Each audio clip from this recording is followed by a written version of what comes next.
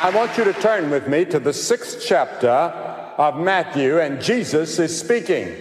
And he says this: no man can serve two masters, for either he will hate the one and love the other, or else he will hold to the one and despise the other. You cannot serve God and materialism. Jesus said that. You've got to make up your mind.